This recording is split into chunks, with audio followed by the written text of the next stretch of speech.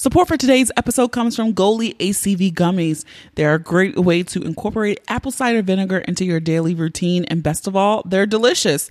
Trust me, I was so tired of the bitter ACV shot every morning and completely made the switch, so they're totally Boonie approved. And as a Boonie Breakdown listener, you can receive 10% off your purchase by using the code Boonie Breakdown. Details on how to purchase can be found in the show notes and on thebooниebreakdown.com. Hey y'all, it's your girl Boonie, and you're listening to the Boonie Breakdown podcast, your source for all things responsible and ratchet. Welcome to episode 186 of the Boonie Breakdown podcast. I am excited for our guest this week. Our guest is none other than Dr. Shemeka Thorpe. She is a sex researcher, and her goal is to change the narrative around Black sexology to one that is more sex positive instead of deficit based. And what I love about it is that she thinks we should have conversations that normalize and remove generational taboos so that Black women can have healthier and happier sex lives. And guys, this episode was so dope. I think I advocate so much for Black women in particular to take ownership of their sexuality and pleasure in their sexual escapades. But we do have a conversation around those who might be experiencing some type of physical pain in sexual intercourse. We definitely talk about generational sex shame and how we all can play a part in changing the narrative and the framework about sex with adolescents, especially our Black female youth. So I am excited for this conversation. Be sure to stick around.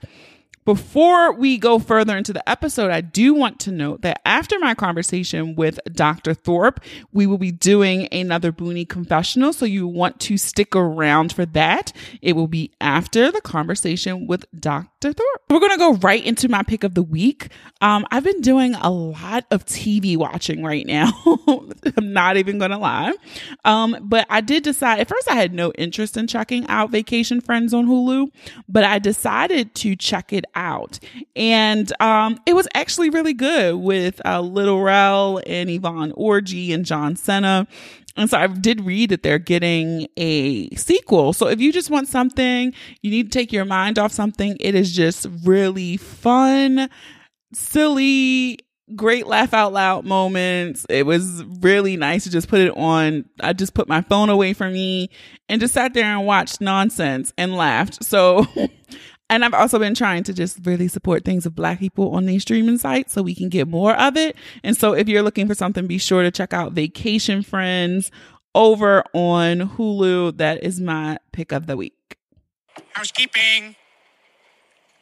Housekeeping. Come back later, please. Housekeeping. Not now. All right, this week's housekeeping feedback from episode 185 with our Boonie Breakdown All-Star Samia of Sexual Essentials. I am so happy that you guys enjoyed the episode. So many of you were so happy to have her back on the podcast. I got quite a few messages this week about the episode.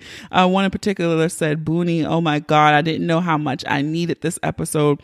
I've definitely been playing myself in the bedroom with several of my sexual partners.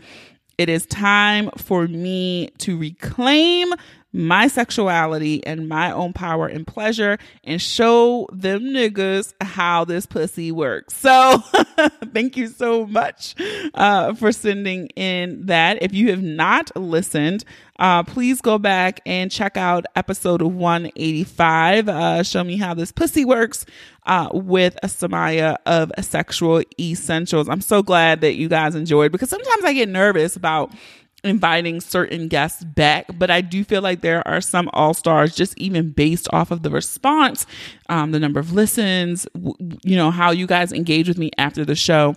And so all of that feedback is so critical for me to make sure that I'm giving you guys stuff that you want to listen to. Because sometimes I know I hop in my rabbit holes and I do what I want to do because it is my shit. But I do this for you guys. So please be sure to leave me all of that feedback. All right. Also, and you guys know we have a poppin' Patreon. We're firming up the details for our live event for September, but those will be dropping this week for Patreon gang. It'll go public later in the week. But I'm excited. I think we're skewing ratchet again this week this month for our Patreon live event. And so if you would like to join in our group chat, if you would like to get extra Would You Rather Wednesday questions, then you can pay $3 is our lowest membership over on patreon.com/the Boonie Breakdown. We appreciate all of the support and we have a good time. So I look forward to you guys joining Patreon gang. Also, if you're like, you know what, Boonie, the budget is tight, but I still want to support you. You know what you can do? You can leave a 5-star review over in the podcast app if you listen on any Apple device. It's very easy. If you're already following us there, then you have to search the Boonie Breakdown. You scroll down where it says write a review. You click that, you hit 5 stars. You could type some words. Bam, you're done. And you've helped me out more than you even know. And it's free and it takes you 30 seconds to do it. So I appreciate you guys doing that. If you're like, I don't have an Apple device, I'm listening on my Droid, you can do the same thing over on our Facebook page and hit 5-star review over at facebook.com/the Boonie Breakdown. If you want to follow us on other places across the web, you can do that on Instagram and TikTok at the Boonie Breakdown. You can do it on Pinterest at the Boonie Breakdown. You can follow us over on Twitter at Boonie Breakdown. And that is all the places we are. I appreciate it when you retweet, when you share, you put it in your Insta story, you screenshot while your player, while you're listening to the episode. You can tag us. You can use the hashtag The Boonie Breakdown. You can use the hashtag PODIN, PODIN. It helps me get the word out to a larger audience when you guys use your own social capital to let your friends know, your friends, frenemies, social media lurkers know about the Boonie Breakdown. And I appreciate you guys so very much. So that is it for me. So let's get ready to break it down.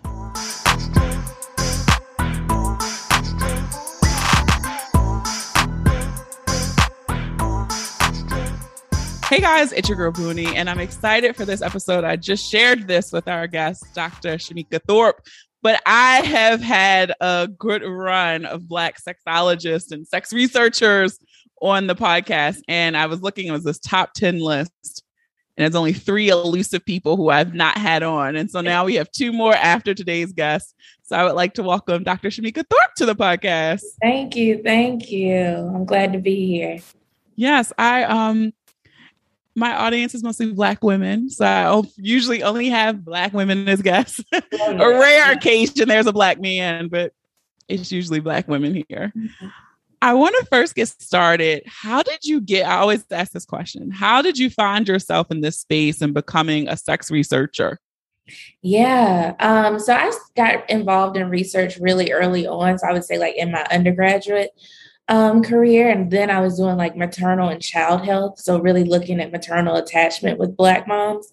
And then switched over to sex. So, right, like from attachment to sex. But I've always been interested in adolescent sexuality. I led a teen pregnancy prevention program back in Greensboro, North Carolina. And I knew that I wanted to stay in the research world because that's what I was passionate about. But I do still have a strong connection to the community. And so I see that a lot of the work that I do in the community informs my research, and my research also informs what then we go out and do in the community. So I definitely just, saw some gaps in things that I was reading, and I was tired of reading a lot of research on HIV prevention, although it's important, on HIV prevention and STI prevention and pregnancy prevention. I was like, well, Black women is more of us than that, right? So let's explore other things about our sexuality. And so that's where my research comes into play. Gotcha. So what exactly is your doctorate in for the audience? Yeah, it's in community health education. Community health education. Okay. I know I was explaining to you, the audience here is primarily Black women. So again, if you're new listening to this episode, welcome, but this space is purposely created for Black women. But we welcome, you can listen, but I don't want no nasty grams. I always say that. I created this platform because I do like to focus and provide so much information for Black women to advocate for their pleasure. It's just so interesting when you have these conversations of women who are 40, 45, never masturbated, never had orgasms, and it blows my mind. Yeah. But one conversation I have not had on this platform is about what if you're having a sexual experience, but you're experiencing pain or discomfort? And I never talk about that when I was going through the many topics we've discussed here. And how, like, I want to back it up because for someone, they may not even know that they're experiencing pain or discomfort, or sex should not hurt. So what are signs and symptoms of someone who could be experiencing pain during sex? Yeah, so people describe it different ways. So I did a study with just Black women and, about sexual pain and sexual pleasure, as well as sexual anxiety. And, some people describe it as a burning sensation or a stinging or a throbbing. And most of the time it's during like penetrative intercourse, so whether that be vaginal or anal. But it's something that is reoccurring, right? So not like that one time where you have pain with a partner for the first time and then you never experience it again, but like that reoccurring pain that you can't get rid of, or maybe you try to switch positions, but the pain is still there. Yeah. And some people experience that only during sexual intercourse. Some people experience it like right before or after. And so it's really important that if you notice that this is not your normal amount of pain that you would feel like on typical insertion, then maybe there's something going on, especially if it's lingering. And so, either talking to your partners about it or talking to your medical provider is important. But we know as Black women, sometimes medical providers can be dismissive.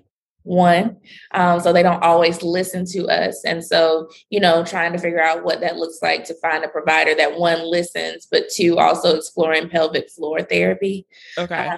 So that's always an option as well that I feel like a lot of Black women aren't referred over to because medical providers don't know enough about it, one. And two, they most likely don't even know it exists.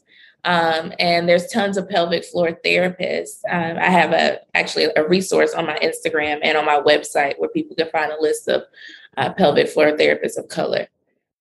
So what does pelvic floor therapy look like? Because I've heard this before, but I've never gone. I don't even know if I know anybody, but maybe they are, and we just aren't talking about it. So. Yeah. So I actually went to a pelvic floor therapist, but I went for something that wasn't pelvic floor related. So that was so interesting within itself. But it looks different for different people because there's different treatment plans. So for some people, it could just be exercises. For some people, they're given dilators, which kind of look like sex toys to kind of just strengthen their pelvic floor muscles, but also loosen them and help them relax.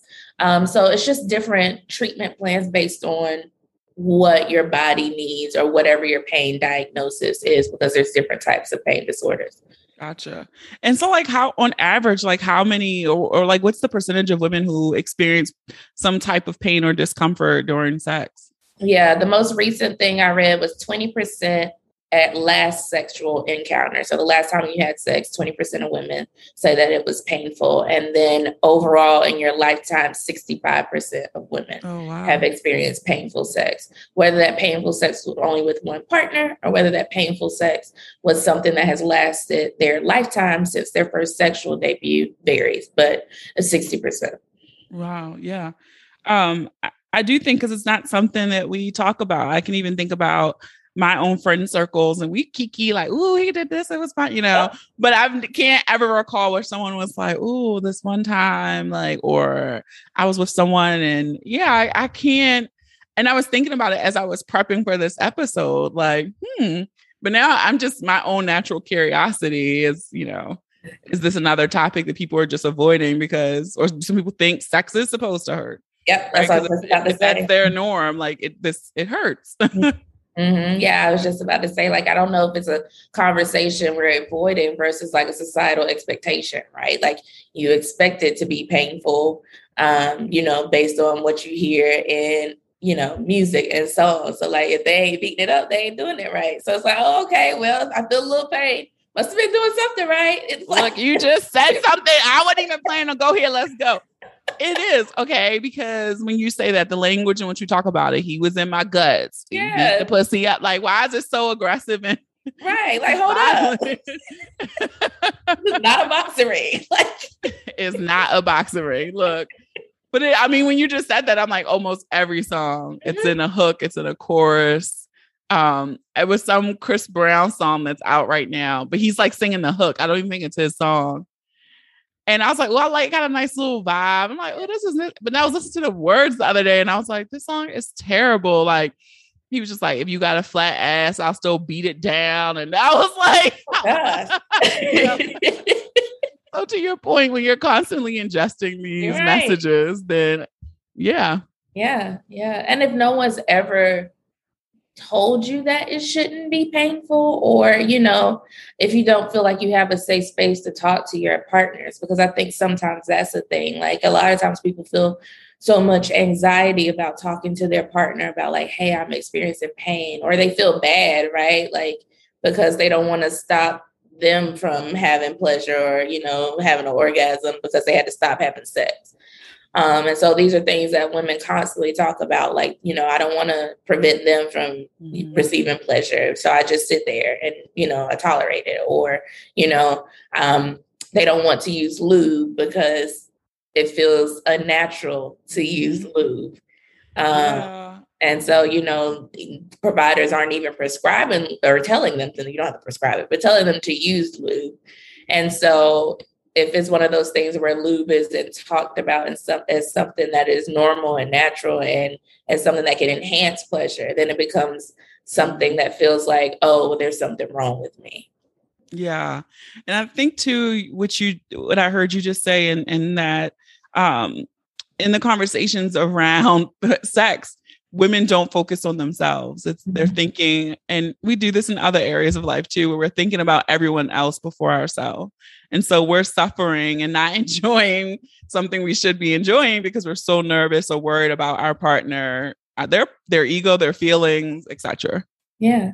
And I do think, you know, it starts at a young age, right? I even think back to, I feel like I was blessed in the sense that my mom was a little bit more realistic in her approach to the birds and the bees talk.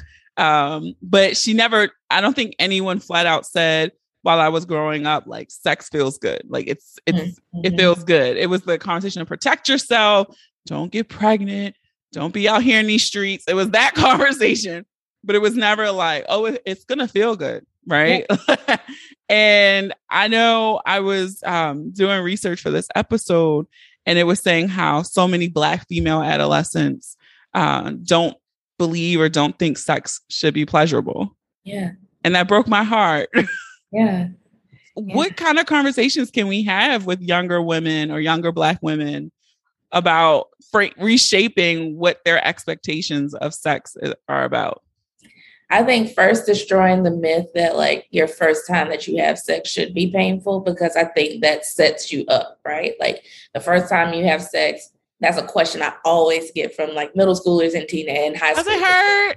Yeah, like, does it hurt? It's like a question box filled with does it hurt question, which hurts me, you know, but, you know, so I think destroying that myth that it has to hurt or it should hurt the first time. Like, I think it's a should, right? Like they think that it should hurt or something wasn't done right. Or how do I know that like I've lost my virginity? You know, that's what they want to know, you know, which is a whole like social construct within itself. But, you know, I think having that conversation about that it shouldn't be painful and things that they can do to make it less painful, I think is important. I think also exploring why people want to have sex. Like, I don't think we ask teenagers enough, like, why do you want to have sex? Other than like maybe social pressure or things like that. Like, why do you want to? And for some teenagers, it is because it feels good. Like they know, they're like, no, that feels good. That's why I'm engaging in it. But because we don't have those conversations about like their motivations to engage in sexual intercourse, we don't give them the space to be like, oh, well, I don't know. Or, oh, well, you know, I heard such and such say that it felt good. Okay, let's talk about that more. Right. So I think just having the space to openly talk about, one, why they want to engage in it, and two, kind of destroying that myth or just like a hard fact they believe that sex should be painful, especially the first time that they have it. Yeah, I definitely, it made me reminisce back. And that was definitely the conversation with my friend circle. I think in my close friend circle, I might have been like the last one to lose my virginity. And so I was already like, and I also think about the social pressure that you said, right? Like the reason I lost, and I've said this before in another episode, but like the reason that I lost my virginity, it was totally for, I mean, talk about setting up bad habits, like in retrospect, but it was only because I didn't want my boyfriend at the time to turn 18 and be a virgin still. And so it was like 2 weeks before his birthday or something. And I'm like, all right, we can have sex. But I'm just like, that was literally the push over off the cliff. And I just think about that whole space, just saying that out loud now. Like, I would never want a young girl that I was mentoring to say that to me for that to be their reason, even though I would go into this whole thing about virginity being a social construct and all those things there, but I wouldn't want their sole reason to be for the person that they're with. Yeah. And I think, right now we see that people are having sex later. So like teens are having sex later than they were like decades ago. So, some people are referring to it as like a sex recession where people aren't having sex as much or as early. So, I think hopefully because people are having it later, then they will be able to have it for pleasure. And so I think we have to set up the expectations that it should be pleasurable. I grew up reading Zane books, so I thought it should be pleasurable. Now. Okay. At the same time, like I have friends telling me like, oh, it should be painful. Like this should feel like this. I'm like, I don't know. This ain't what it say in the Zane book. Like the librarian knew me. Okay. So, that's funny. Yeah, so I don't know. I think it's just two messages that I received. And so I think that a lot of times people get those mixed messages. And I think that's good to counteract kind of some of those messages about pain. Yeah. I definitely, I do remember like it hurt. But again, it was that first time. I think the second time was less. And then by the third or fourth time, I was like, oh, all right. I get why people do this now. But yeah, no, I do. I think it's interesting to hear you say that people are having sex later. And I do mentor young girls here in Baltimore. And some of the conversations that I hear them having, I feel like they're so far advanced than anywhere I was in my teen years in high school. And I also just feel like the culture is shifting a bit, right? Things are more open. We're talking about words. I mean, they're exploring options for their sexuality and gender identity that I'm just learning about in my 30s. And they're like, oh, I'm non-binary, but I like people. And I'm just like, I'm pansexual. And I'm like, I just literally learned what that meant like 4 years ago.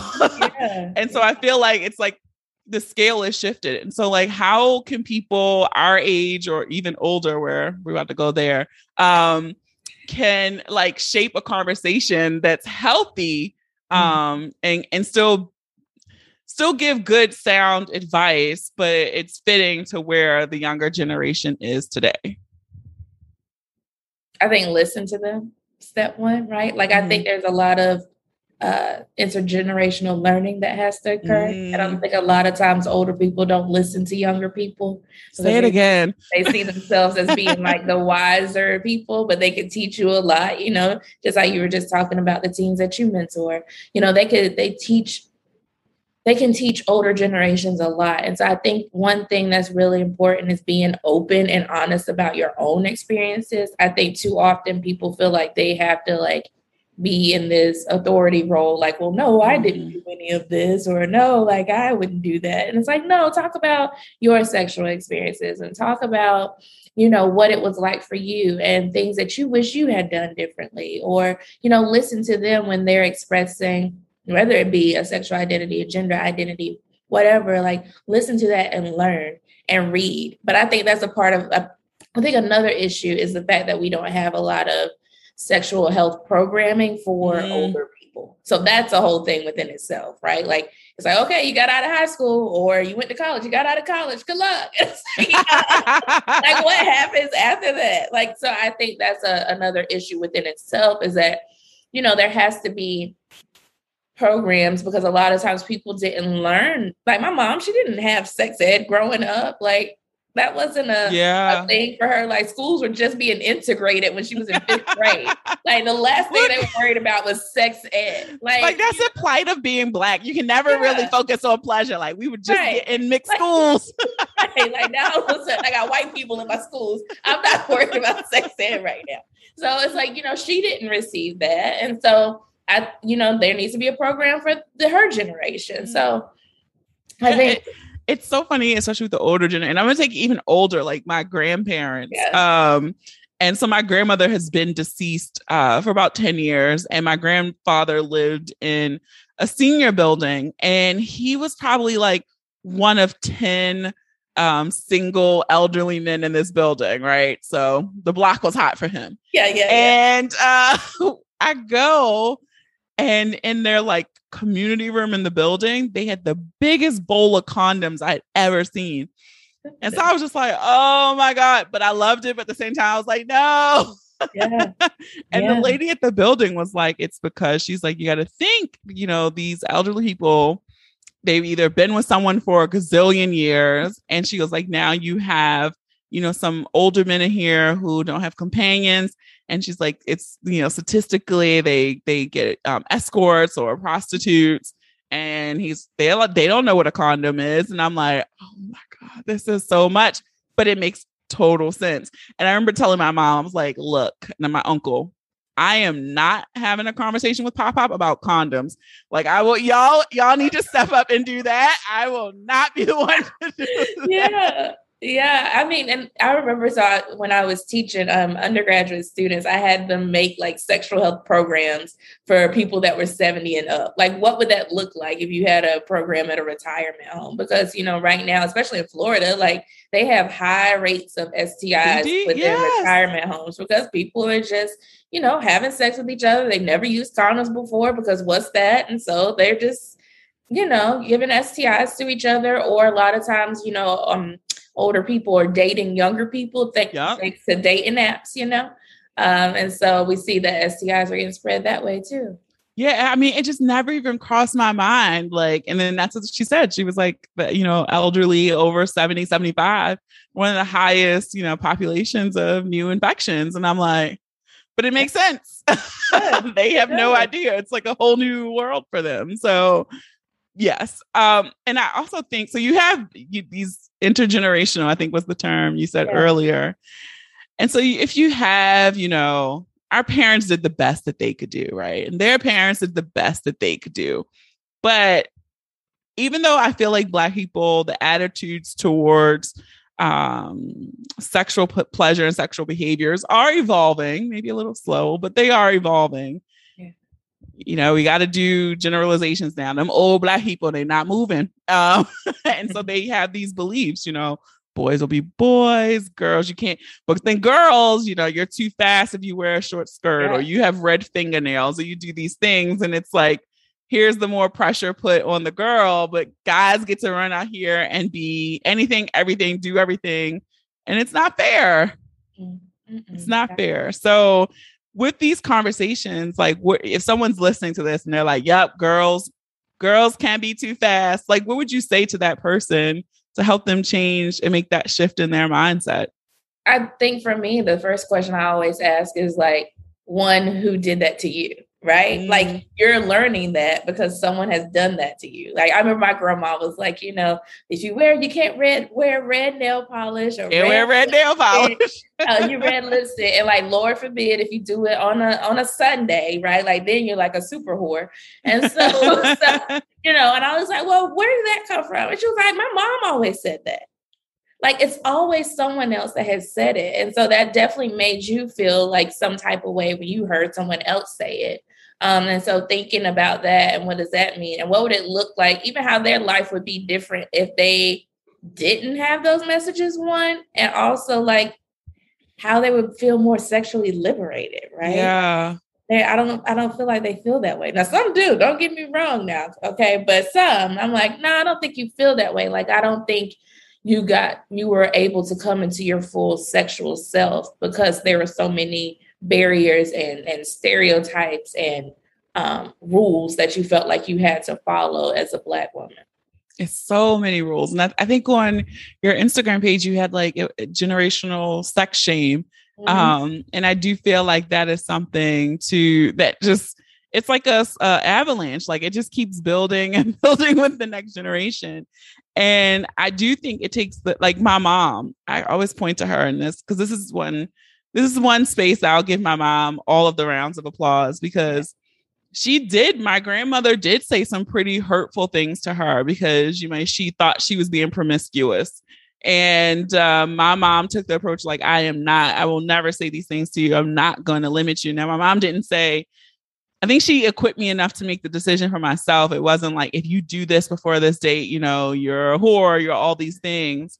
But she did not say it like, I don't recall her being like, it feels good, but I do recall her being like, when you decide, please let me know, all that stuff. Right.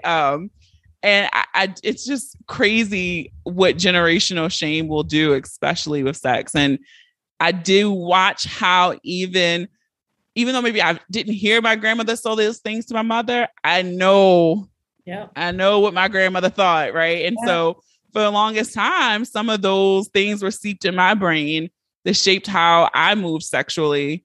And I just look back like, damn, I wasted good years. But like, damn you, Granny. Right. But like, like I hear you said earlier about listening. What are other things? What would you tell somebody who is even still struggling with things that were put on them from previous generations that still have a hold on them, that they can't fully enjoy sex, or they still have hangups about certain sexual acts, etc.?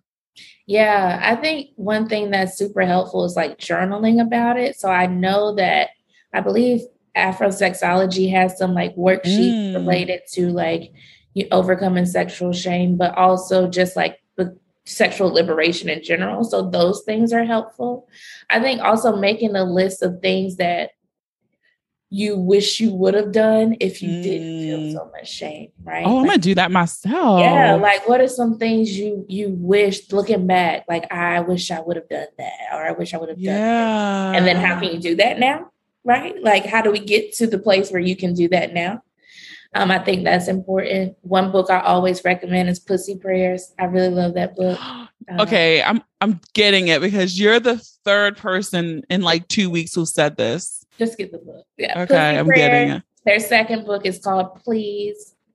And Pleasure Activism is a good book too, that kind of touches on some of those shame pieces, but also, just different ways we can advocate for our own pleasure, and things that might be barriers to that. What does pleasure look like even in a non-sexual way? I think is important.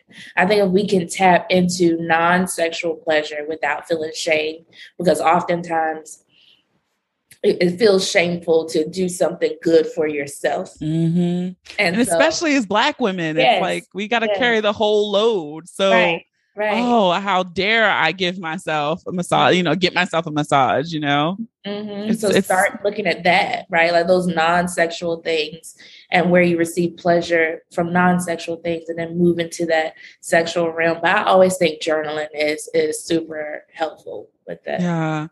Journaling is like one of my favorite things. And it's something I used to beat myself up when I didn't do it consistently. Like I do have moments where I will journal every day. Yeah. Every day. And sometimes it's not long. It's just, I'm grateful for blah, blah, blah. And that's all I got today. And that's all I put. And then I'll go through these and I hate it, because then when I go back and read my journal, I'll be like, oh, what happened in these 4 months where I wasn't journaling? I hate it. But I'm going to actually do that one, because I was saying that the other day. Like I'm sharing all my business with y'all today, and it's okay, because we cool. But I even look back with when I said I wasted all those years, like in my mind, right, the person that I was trying to stay a good girl, right? I hate that. Yeah. Like that's one thing that still irks me about, childhood influence. So I wanted to stay a good girl. So for a minute, I was the everything but girl, right? I wasn't going to go there because I was still trying to save myself for this particular person because we were going to get married. And so you're the only person I've had sex with. But I was doing everything but, right. Yeah. And so, it's like all that wasted time. That wasted time. Me and my friends were just talking about that yesterday. Like, if we could go back, to undergrad days, what would we do? Because we're seeing all the kids going back now. I call them kids; they ain't really kids, but like going back now, we're like, oh, what would we do different? Look, I don't know how old you are, but if I could go back 20 years ago, okay, I'm a little older than you. I'm 36, going on 37. So if I could go back 20 years, listen, and go back to undergrad, okay. Listen, Linda. Yeah. We said we didn't respect our good knees back then. So they go now. I try to do something now. I'm like, crack, crack, crack. Right. I'm like, no, I'm trying to be sexy. But no, I totally like this.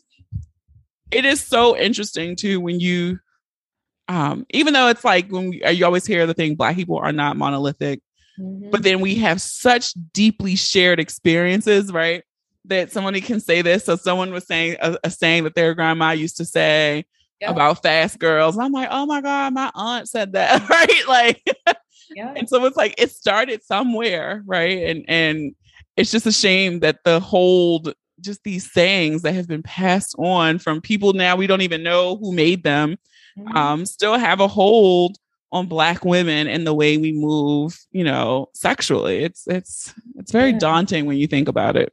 Dr. Natasha Crook, she did a research study on like how older Black women feel like they're protecting younger Black women's sexuality. And one thing that came out of that was like calling them fast and how that's being protective, or shaming them for wearing like certain types of clothing that are too revealing because they should cover their bodies, like they should cover their bodies because they're trying to protect them. Right. Yeah. So I think it does more harm than good, but I know that it is very much in a way of like, oh, I'm trying to be protective because, they just feel like they don't trust the men in the world. And two, it's another situation where it's like someone did this for me, so I'm going to do this for you. And I remember when I was reading that manuscript, one of the participants said that, she kept getting called a fast girl so much that she wanted to know how could she become one. Like, since I'm being called that, well, let me just go live the life, right? Yeah. And I was like, yeah, like I get that, And so I think of how it can have two different outcomes, but overall, I think it does do more harm than good. Yeah, and you hit on something when you said the distrust of men, and I always think of this one. I used to talk about this particular scenario. Like Black girls growing up in the house, you're in your house and you're wearing maybe a tank top and some little shorts. Yeah. And you're told, go cover up, it's men in the house. Yep. That went to as an adult burns me up because it's like, so what you're telling me is men cannot be trusted around younger girls and I'm going to say girls and younger women to just wear a tank top and shorts in their own home. And so then it's like, well, who is in the home? Generally, it's family. Right. And so that even that message that Black women can't even be comfortable in their own home around family members, that bothers me so much. Like, and you hear that so often. Go cover up, it's men in the house. Yeah. I definitely heard that growing up. Yeah. I'm pretty sure every Black woman listening to this is like, sitting here shaking their head like, yep. And so just that message alone is like, well, you never so why isn't the behavior being corrected upon the man? Like if you're saying they can't control themselves, how come, because that's what you're implying, but if they see some scantily clad woman, no matter the age, they're going to respond. Right. Yeah. It's terrible. I hate it. Now I'm sitting here thinking of all of the things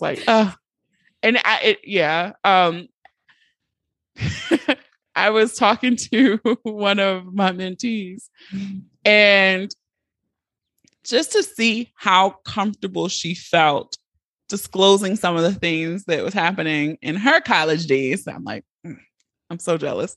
But just how comfortable she was just this. And I'm like, I could never, when I was 19 or 20 years old, think of any person in their 30s or 40s that I would call up and speak to about my rendezvous like this. Yeah. But it made me feel good. Right. It made me feel happy. Feel good, right? Like you're a safe space to have those conversations. Yeah. So that would definitely make you feel good. I remember like when I went off to college, it was a thing of like being in a relationship, right? Like usually people go off to college and they get in relationships, not to like marry, but that's the hope, you know? And I was like, let's go ahead and just nip that in the bud. I was like, I'm not doing, I don't think I got a relationship until like my senior year of college. Because I was like, I really just want to explore like what it means to be Shemeka, but also just what it means to be like sexual in the world. And so I remember like I was like a hardcore pass like until June, until my junior year. Yeah. No, if that is my one wish. I do think if I ever got a genie in a bottle, I would ask to go back and relive my senior year in high school through my sophomore year in college. Like just one more, like, let's do that one little patch over. Isn't that funny? Like me and my friends were literally having the same conversation. And I'm just like, what a waste that was. But here we are. All right, look, Dr. Thorpe, we are at the part where we do the breakdown. Okay. I am going to say one word, and you can say the first thing that comes to mind. It could be a phrase, another word, a sound, whatever. Okay. All right. First one, Black women. Powerful. Pleasure. Ooh, erotic. Ooh. Advocacy. Talking. Love. Passion. Community. Cohesive. Sex. Good sex. And last one, Kevin Samuels. Oh God. That's it. There's no other word. Perfect. That was perfect. Yep. Literally perfect. So Dr. Thorpe, yes, I'm calling you Dr. Thorpe because you got your credentials. So you will be called that here. If you could tell everyone where they can find you on the internet, on social media, plug anything you want to plug, it's your time. Yeah, so you can find me on Instagram and Facebook at Dr. Shemeka. Shemeka's Shemeka. Also, my website is drshemeka.com. If you go to my website and you subscribe, you get a free download on 6 ways to make sex more pleasurable.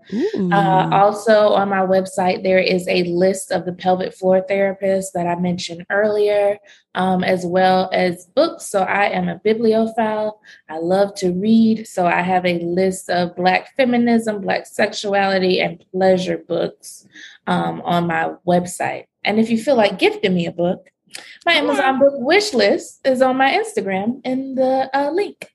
Awesome. I will be sure to link to Dr. Thorpe's website and social media in the show notes and on the booniebreakdown.com. Go ahead and send her a book. Please do. Gifts are my love language. Oh, I love it. Yes. Thank you so much. I really enjoyed this conversation. I had a great time. I like talking to smart people. Oh. So thank you so much again. Thank you. Who had been saying that? Who said that? So before we wrap up this week's episode, we're here for another confession. All right. This one is titled, This Is My Confession. I have not been a monogamous woman since age 18. And when I was 17 years old, my boyfriend went away to college and I found myself in 2 relationships after meeting an older person while he was away. That lasted for 2 years, 2 whole boyfriends for 2 years. What I learned about myself is that I could love 2 people, desire 2 people, and never skip a beat with both. Fast forward 20 years, and I've never been in a monogamous relationship since. I've tried to explain to every man that I've been in a relationship with how I feel, but I often get ignored, so I've developed a norm for my life. I am now married, and I would like to keep a side and a possible, like puzzle pieces, sis. I piece together what I'm looking for in a relationship. My thing with monogamy is on any given day, no matter your highs, your lows, your desires, how can there be one person to ride that wave? I give my spouse enough space to explore the same. I just wish we could have an open and honest conversation about our reality. But a man's ego is nothing to be played with. In my household, I never skip a beat. I have big love. This is my confession. Ooh. You know what? I really like this because even though I still practice monogamy, the more I read, the more I listen to podcasts, the more I follow people who practice any type of poly lifestyle, I always admire them and I commend them because I do think monogamy is the society norm, at least in Western society, right?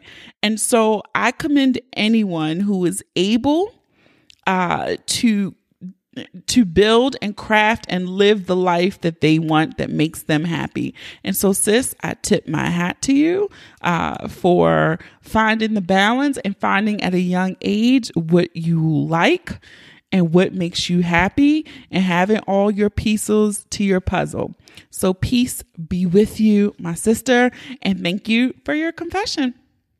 All right, that is it for this week's episode, guys. I want to thank our guest, Dr. Shemeka Thorpe, for stopping by and imparting all of her knowledge. Be sure to follow her across social media. Do not forget to support our sponsors if you're looking for some new vitamins or to replace your nasty apple cider vinegar shot. Be sure to use the code Boonie Breakdown. The link is in the show notes to get your own Goli gummies. And that is it. If you enjoyed this episode, I encourage you to listen and subscribe to the podcast on Apple Podcasts, Spotify, Amazon Music, Stitcher, Google Podcasts, iHeartRadio, YouTube, or any apps you listen to your favorites on. Don't forget to leave those 5-star reviews too. Please, please, please. You might just hear your review on a future episode. Follow us on all social media. Share the episode with those you love, those you don't love, those you fucking hate. I don't make these pretty images for nothing, okay? Share these reels. I'm making reels. Share them. Have a dope-ass week. Stay healthy, safe, and sane. Thank you for listening. And remember, the ratchet in me always honors the ratchet in you. Namaste. Until next time.